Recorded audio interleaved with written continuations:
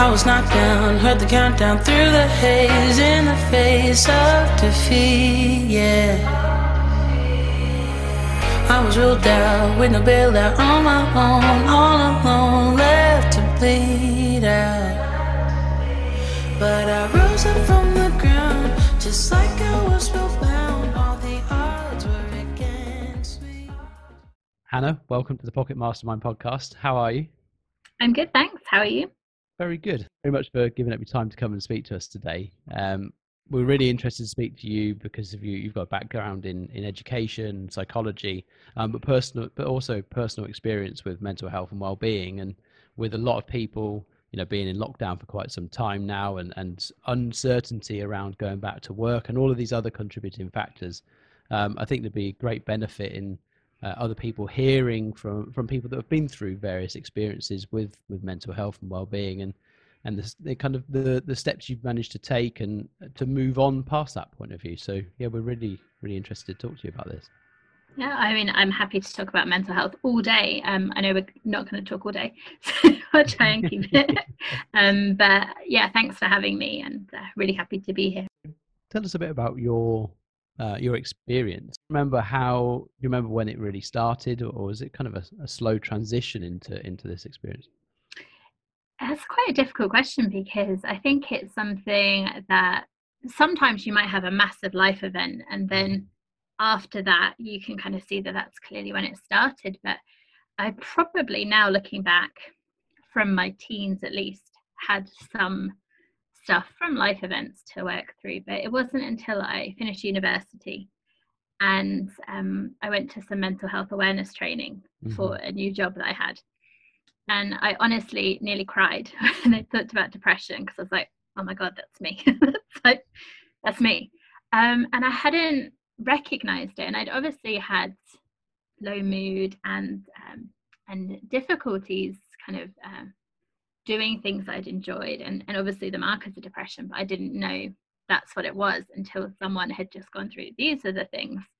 I was like, oh, that's what it is. Do you remember what those kind of things were? How many down the list was it before you kind of thought, hang on a second, this rings a bell? Well, probably from the beginning I was like, oh yeah, that's me. But things like the not enjoying things that you previously had, the low mood, the feelings of kind of not mattering or not being missed or being a burden to people, which can be quite common. And then there's a lot around, I guess, around energy, that either being really fast and really like frenetic energy, or being really slow, and sleeping a lot, and those changes to sleep and to appetite and those kind of things. And if I look back at university, I definitely had times where I struggled to get to lectures, which is probably quite common, but I would just not be able to. Yeah, I mean, how much uni student didn't get to lectures? Yeah, yeah, but I was quite. It's easy where you could miss that kind of thing, though, right? Because it's like you say, it's quite common. You can, yeah, and I mean, I'm quite a geek, really, so I quite like learning. But I'd struggled to get out of bed and just watch like a box set on repeat, and I just didn't have the energy to do it, and kind of withdrawing from things that I'd enjoyed. But I think the kind of big thing was that I guess the emotional or lack of emotion there, because for me, my depression experience, and it will vary for everyone, but it was a real sense of being kind of numb, of not really feeling anything, just kind of feeling empty, and kind of so yes, it's low mood, and some people might have a really kind of powerful negative emotion, possibly, or sadness, but I didn't have that. It was just kind of empty and just numb, and yeah, so I was just kind of going through the motions a little bit, and so that was when I really recognized it. And fortunately, do you remember how long you had that feeling for? Oh, a long time. I think I think for a long time through college, I was bullied at school, which had quite a big impact on my self-esteem, and it's only now looking back that I realized how much of an impact it had. And my parents went through quite a difficult divorce, which was very unsettling. But then I just kind of got on with, just kind of tried to get on with life. And I always have had, because I've had a few episodes now of depression, it's always been high functioning depression. And so that's, I still worked, although probably I do remember one period of time after I'd come out of an episode that my colleagues said I was just like a robot. And I thought I was doing fine. I was like putting this effort into showing up and putting on that brave face or whatever. And then sleeping a lot when I got home, it really takes a lot of energy to show up and to put a mask on. So I thought I was performing well, but apparently I was just like a robot. It's interesting how other people pick up on it, isn't it? Even when you think you're doing a good job of hiding, it's a hard thing to hide when you're lacking that energy, the inner energy that comes with it. And I think that is really key, that inner energy, because there's lots of things that you just don't have the energy to do. So the example I quite like to use is laundry. I'm quite proud. Look, I've got laundry behind me, which shows that I've done it, because actually when I'm quite depressed, it's not that I don't like laundry. I mean, it's not my favorite thing, but when I'm depressed, it's just so much effort. Like even trying to get your head around this thing that you have to do, and with depression, it could be even just having a shower. It's just, you just can't comprehend, like, how do you do that? It's just so much energy and you just can't do it. And so it is really about that energy, and that extends to the things that you love, the things that you enjoy, the people in your life that actually you maybe don't enjoy their company in the way you normally would, because you just are not really feeling anything. It sounds really bleak, doesn't it? No, but it's true. I mean, Steve and I both had various spells of similar kind of experiences as to what you described from my own personal experience.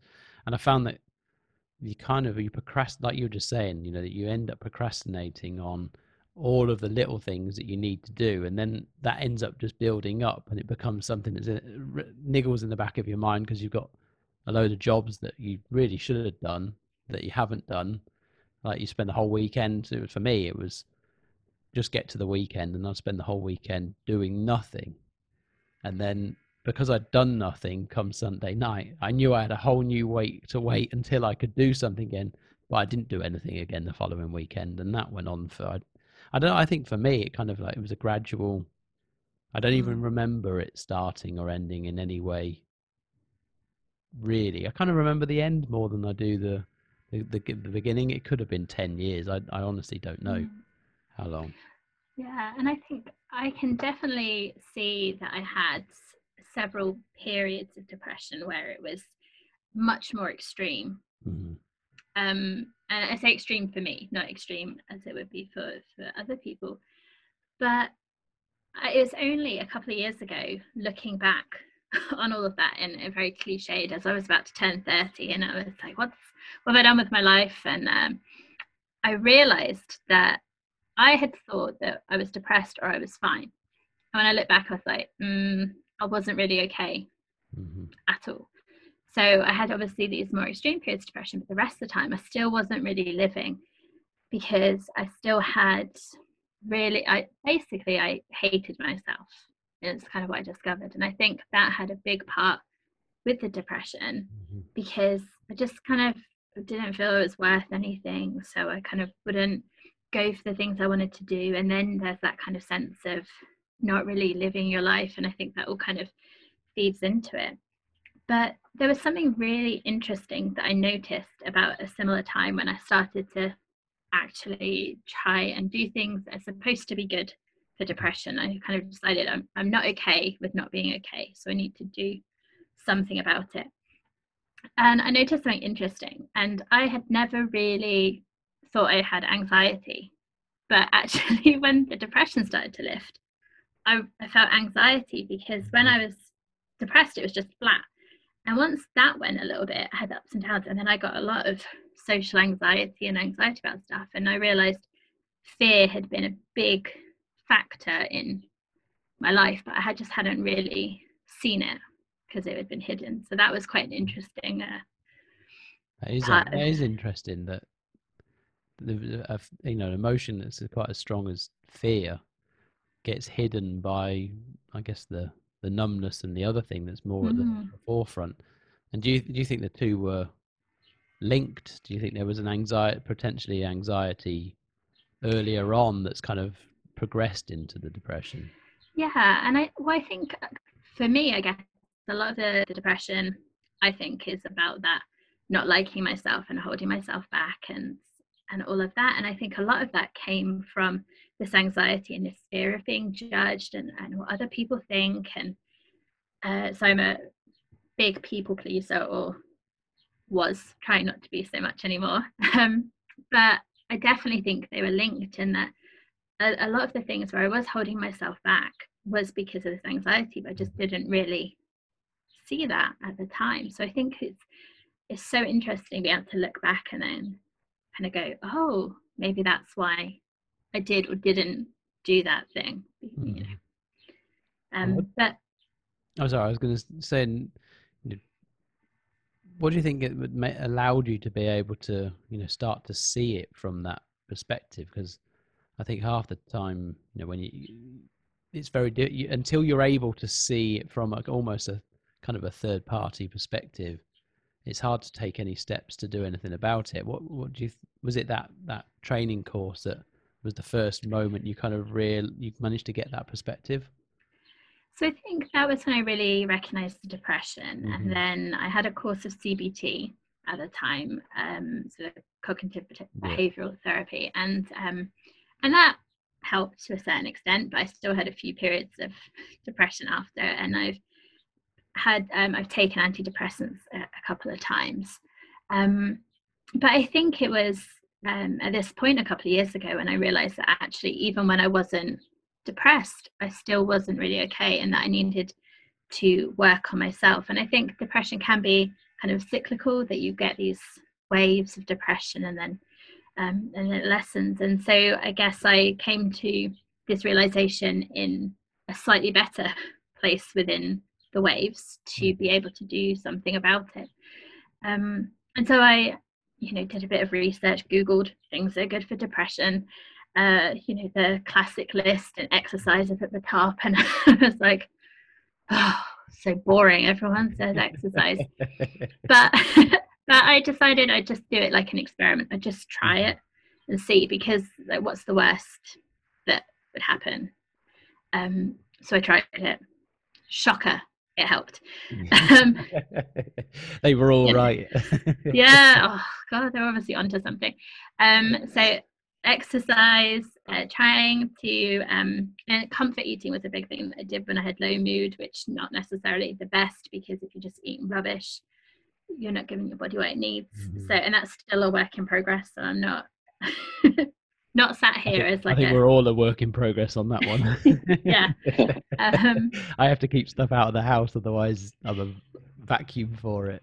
Yeah things like sleep, but I just kind of tried out all of these things. But I think the biggest thing was I started to try and work on my mindset and on my relationship with myself, because for me that was like a big thing at the root of it, that I wasn't happy or anywhere close to happy because I had such a negative view of myself, and I just wasn't okay with myself.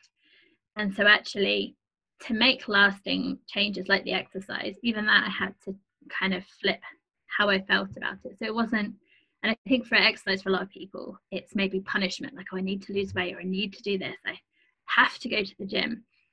And so I tried to see it as, actually, I'm worth putting some effort in for myself, even if I had to tell myself that at the beginning and didn't necessarily believe it.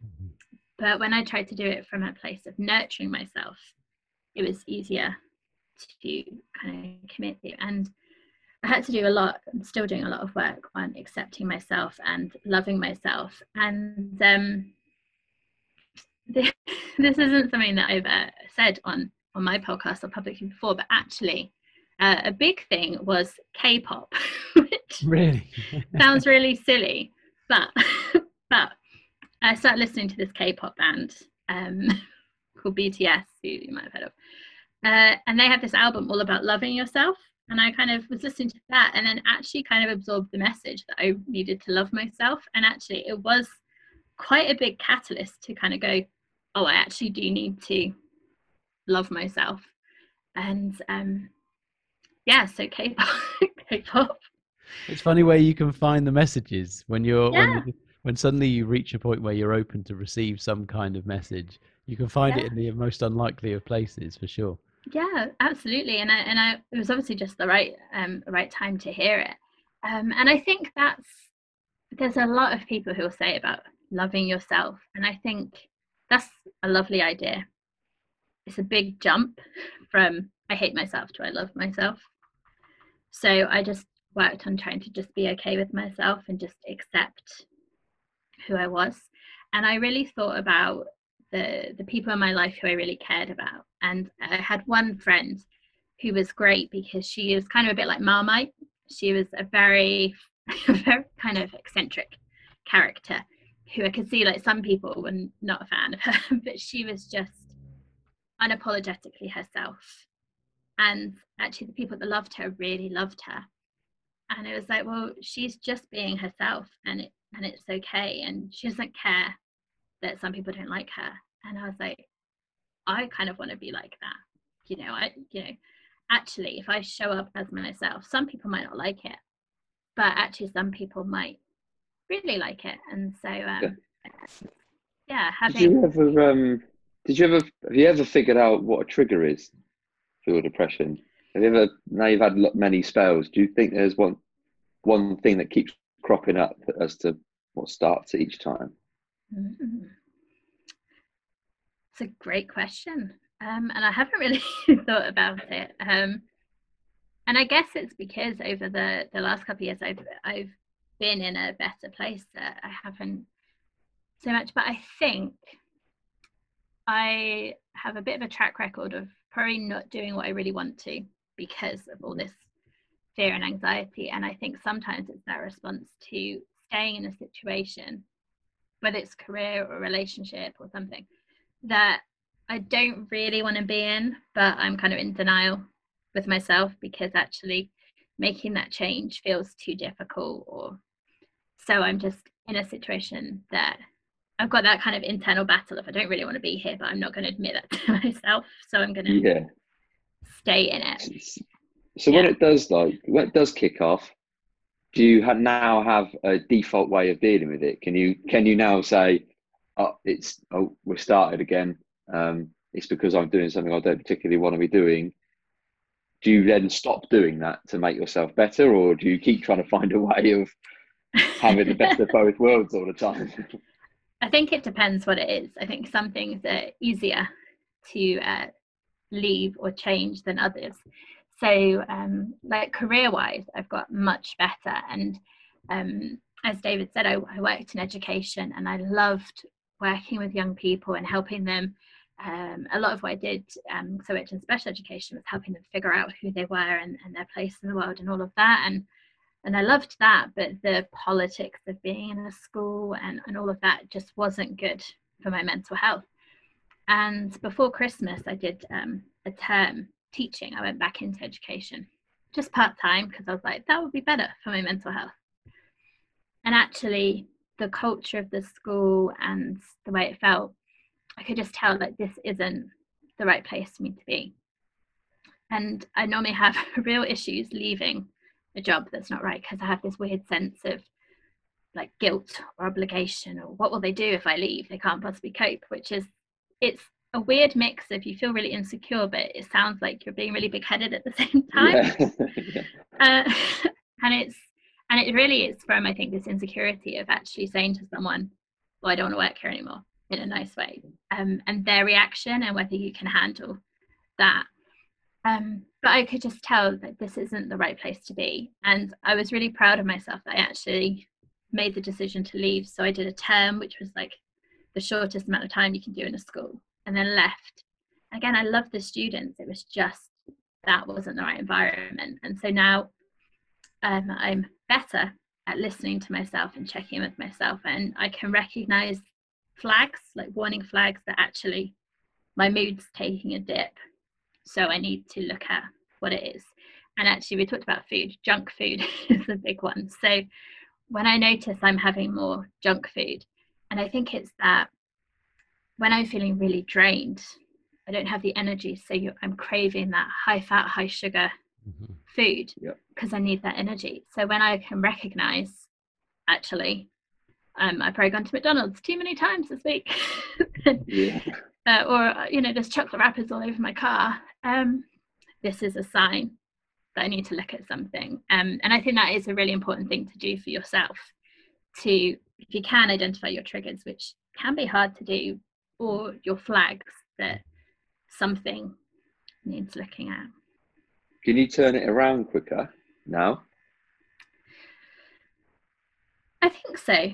Yeah, because I think before I would just have gone into a depression, and that could last a couple of months of withdrawing, and I'm not very good at reaching out for help, and it's the thing that I always say to do. It's so hard to do,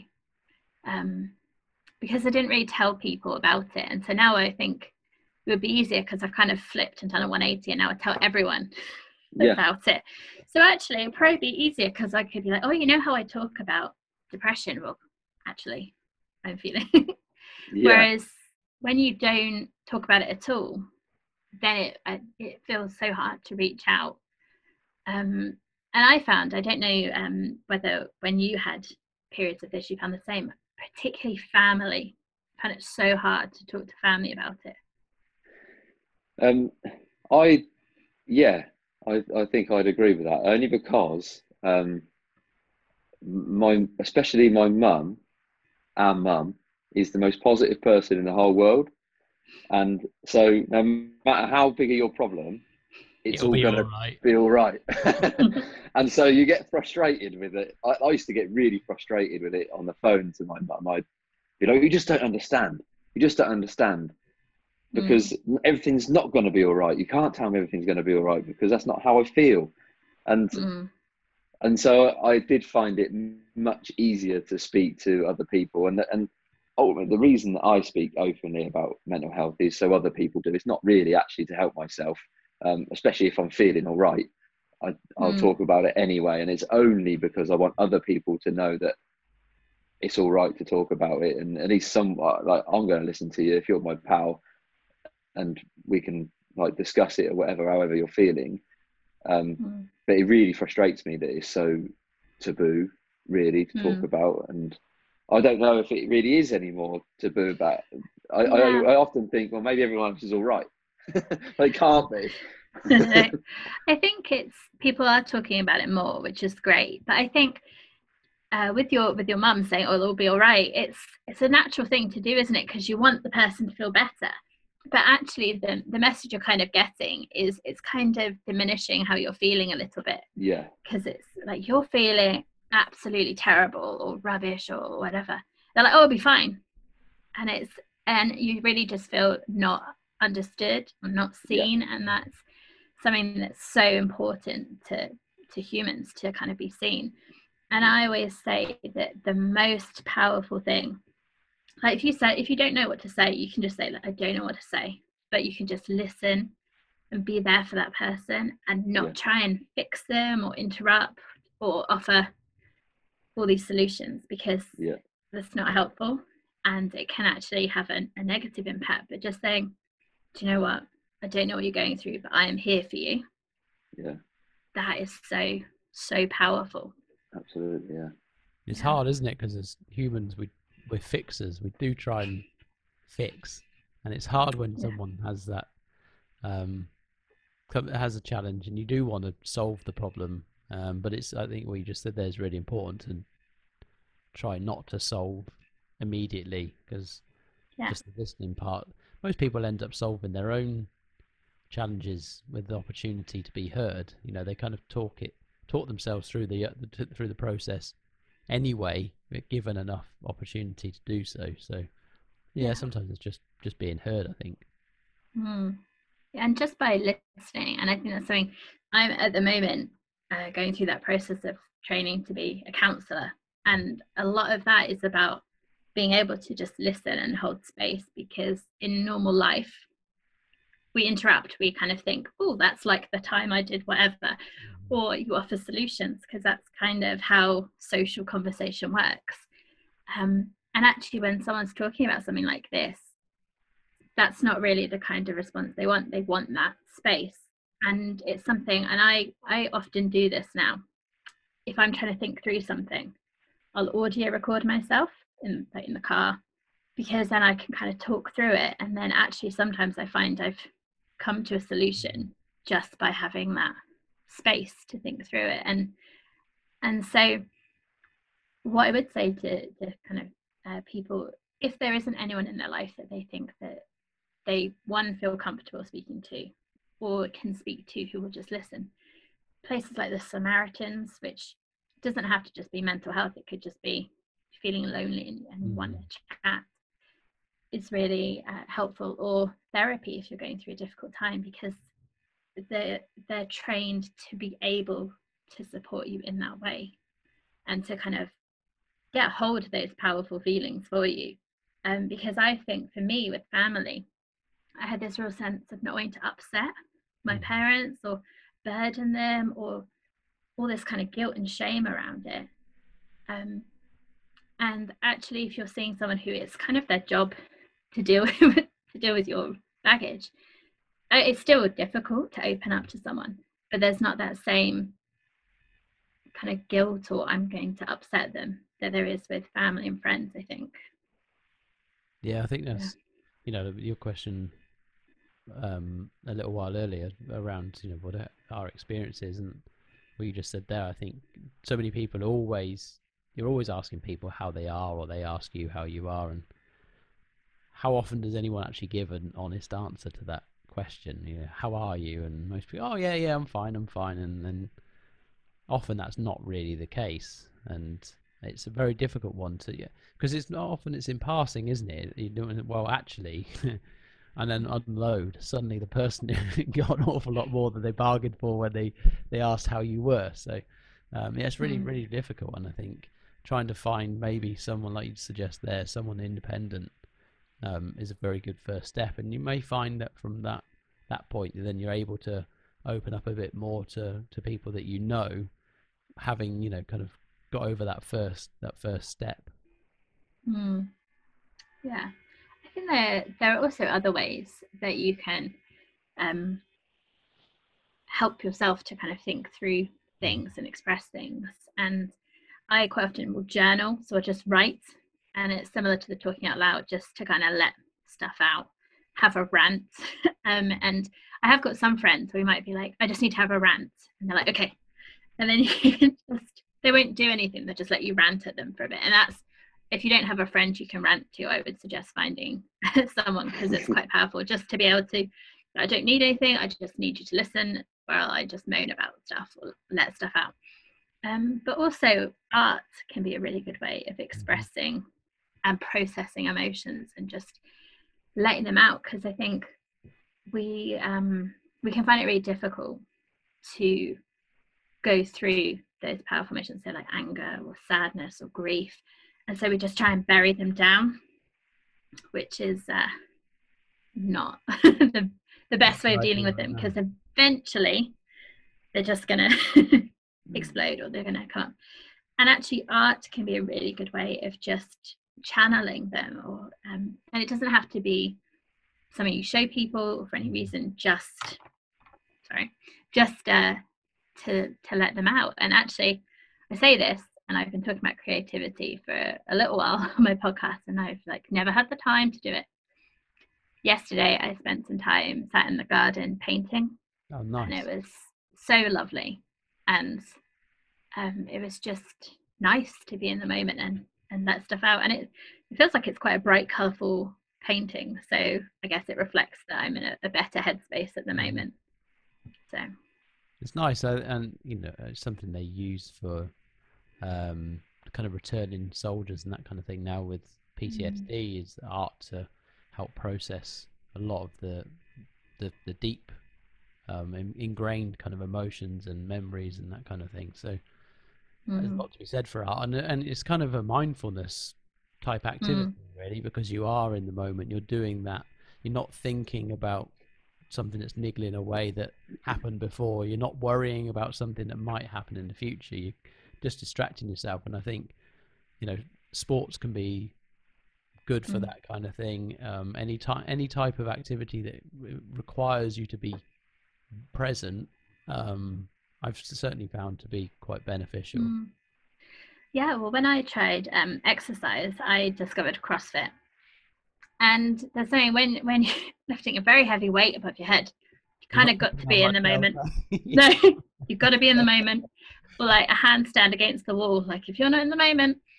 But I think the mindfulness thing is so true, because I think a lot of the things that bring us down are when we're either living in the past or the future in our head, and we're worried about something that might or might not happen, or our interpretation of something that did happen or didn't happen, because actually everything that's in our head is just our own interpretation of it, our own story, which might just be stuff we've kind of made up. And it's like with CBT, the classic example is that you see someone and they don't say hi back to you, and so automatically you're like, oh, they're angry with me, I've upset them, no one likes me. That's just a story you've made up, and actually probably more likely is they're busy, there's something going on with them, whatever. It's our own stories that are the things that bring us down. And so actually when you can just be in the moment and just responding in the moment, I think you're not telling yourself stories so much, you're just kind of responding. And I feel much happier when I'm in the moment. And any of those practices, like you said, the sport, the arts, meditation, if that works for you, and it doesn't have to just be sitting meditation, it could be walking or sport as a form of just kind of being in flow. It helps you be in the moment, and it does take time. It's not a kind of quick fix, but I think that definitely helps. And I've noticed that I am much more living in the present now, and I think that helps, because for me, a lot of my social interactions, I was so anxious about what people thought, and my head was just kind of going. Now I just try and just be in flow, so that's kind of quiet because I'm just responding, and people will think of me what they think of me. And there's a great quote I heard from Rachel Hollis, who's a podcaster and speaker in the US, and it's that other people's opinion of you is none of your business. I like that. That's very good. Yeah, because it's their own story, it's shaped by their own experiences or how they're feeling on the day or whatever, and it's nothing to do with you, really. So true. I think so many people get caught up trying to make people like them and influence how people feel about them, and you could do everything under the sun, and it's not going to guarantee how somebody else thinks or feels. One thing you can't do is control how anybody else thinks or feels, because to your point, there are a million contributing factors on any given single moment in time. So they may be happy it could have been 10 minutes later or earlier, and it could have been a completely different reaction to meeting you than it was at that particular single moment in time. So I think freeing yourself from trying to influence how other people think and feel is a great first step. It's definitely something I've kind of taken on board. I think it's a lot easier when you've reached a point of feeling better about yourself, because I think if you don't feel good about yourself, you kind of need that external validation from people. But if you can get to a point where you're like, I'm all right with who I am, I'm an okay person, maybe you love yourself and that's great, but maybe just like, I'm all right, then actually I think you're better able to tolerate people having a negative perception, because you're like, oh well, I know I'm all right. So and again, it's not in any kind of big-headed way, it's just having enough self-acceptance and kind of self-confidence to be like, I'm not going to let your opinion affect me. And no, I think that's good. And one of the other things I took from the Steve Peters the chimp paradox, and we spoke about this previously, was detaching a lot of the our anxiety or frustration comes out of we paint a picture of how an event should be, or how something should be, and the fact the world should be fair and all of these things. And the world isn't fair because, well, depending on your definition at any given time, again, you know, it's a subjective thing, but the world technically, you know, really isn't fair.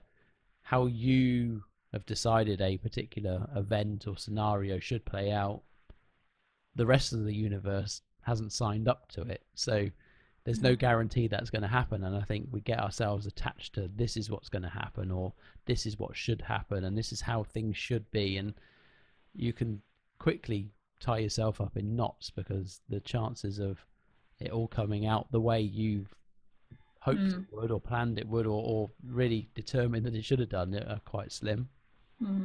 I really love along with that where he says about not having expectations in situations, and that's when I read that, that's something that I've been doing of trying to let go of that. And it came up on the counseling course that I'm doing actually.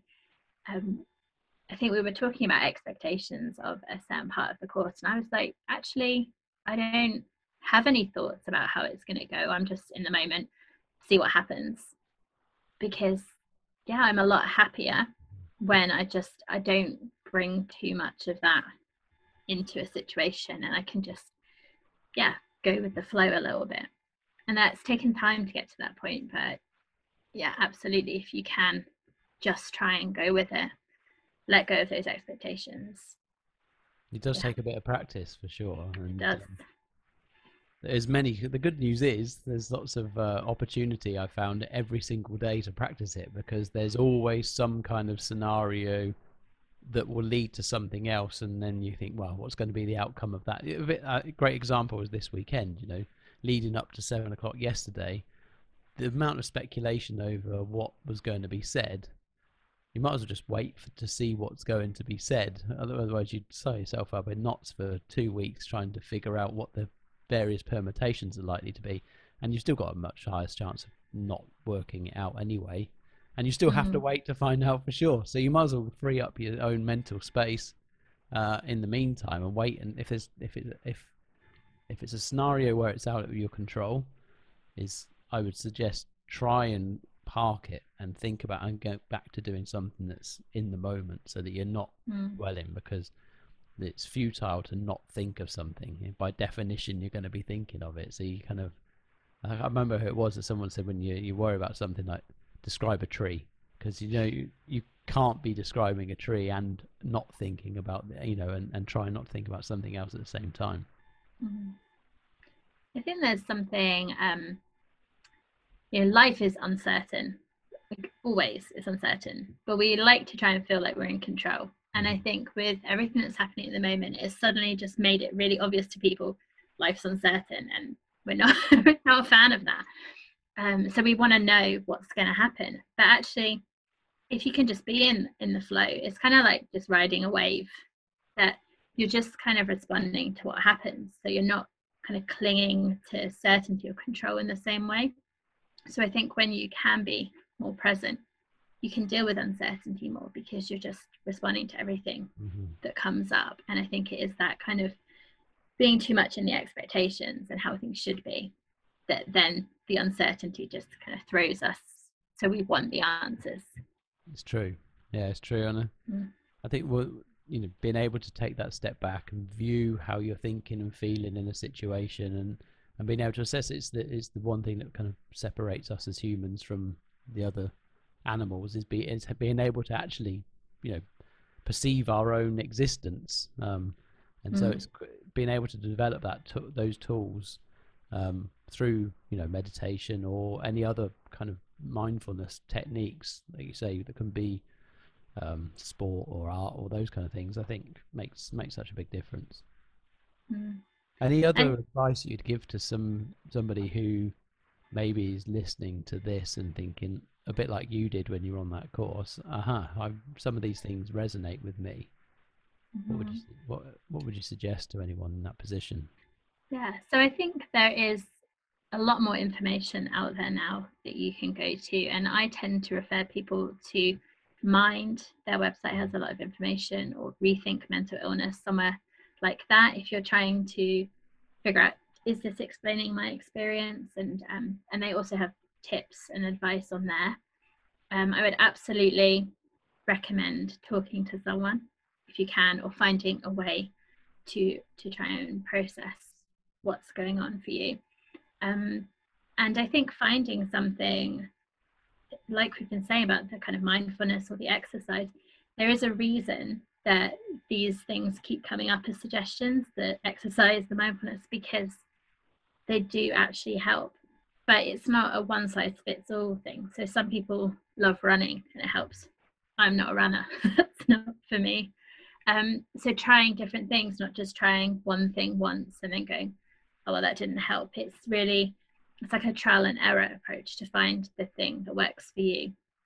And it might be running or a seated meditation type thing.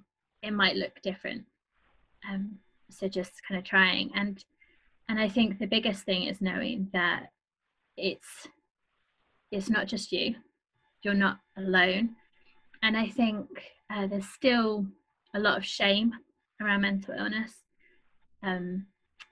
There's nothing that's like inherently wrong with you. It's just something that can happen, in the same way a physical part of your body can have issues at times. And I think that can really help to kind of separate from that feeling of shame, that actually there are other people who kind of get it or who've been through it, and that it's kind of okay. It's quite normal actually to go through it. And I think that's a really powerful reminder, because when you're in it, you just kind of feel so alone sometimes, and that no one knows what you're going through or understands, and how am I going to get out of it?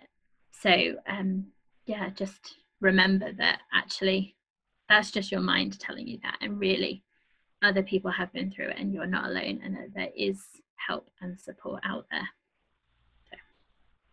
Yeah, I think it's great advice. I think definitely go and speak to somebody. Just find somebody to speak to, and don't be ashamed, because I think pretty much everybody will go through some kind of episode of some description in their life. I think it's impossible not to. There's so many external pressures, there's so many internal pressures, that at some point you're not going to feel great either about yourself or about the situation that you're in, and it's important to find somebody to talk to. And it, you know, we laugh about our mother saying everything will be okay.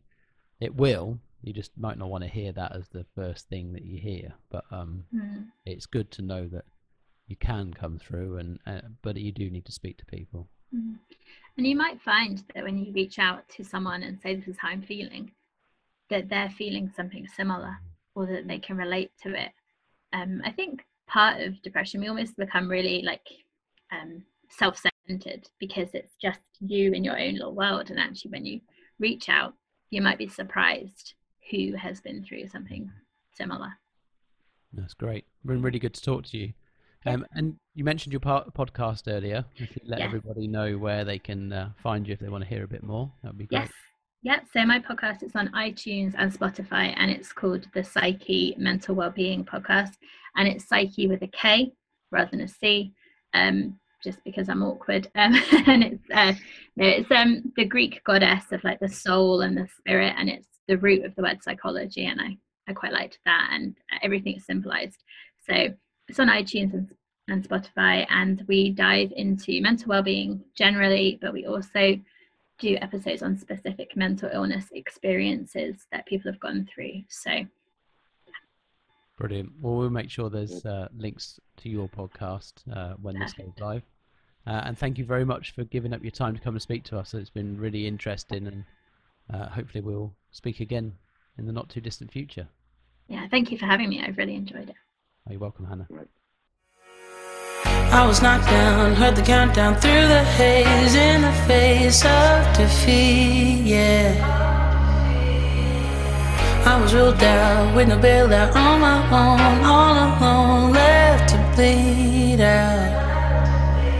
But I rose up from the ground, just like I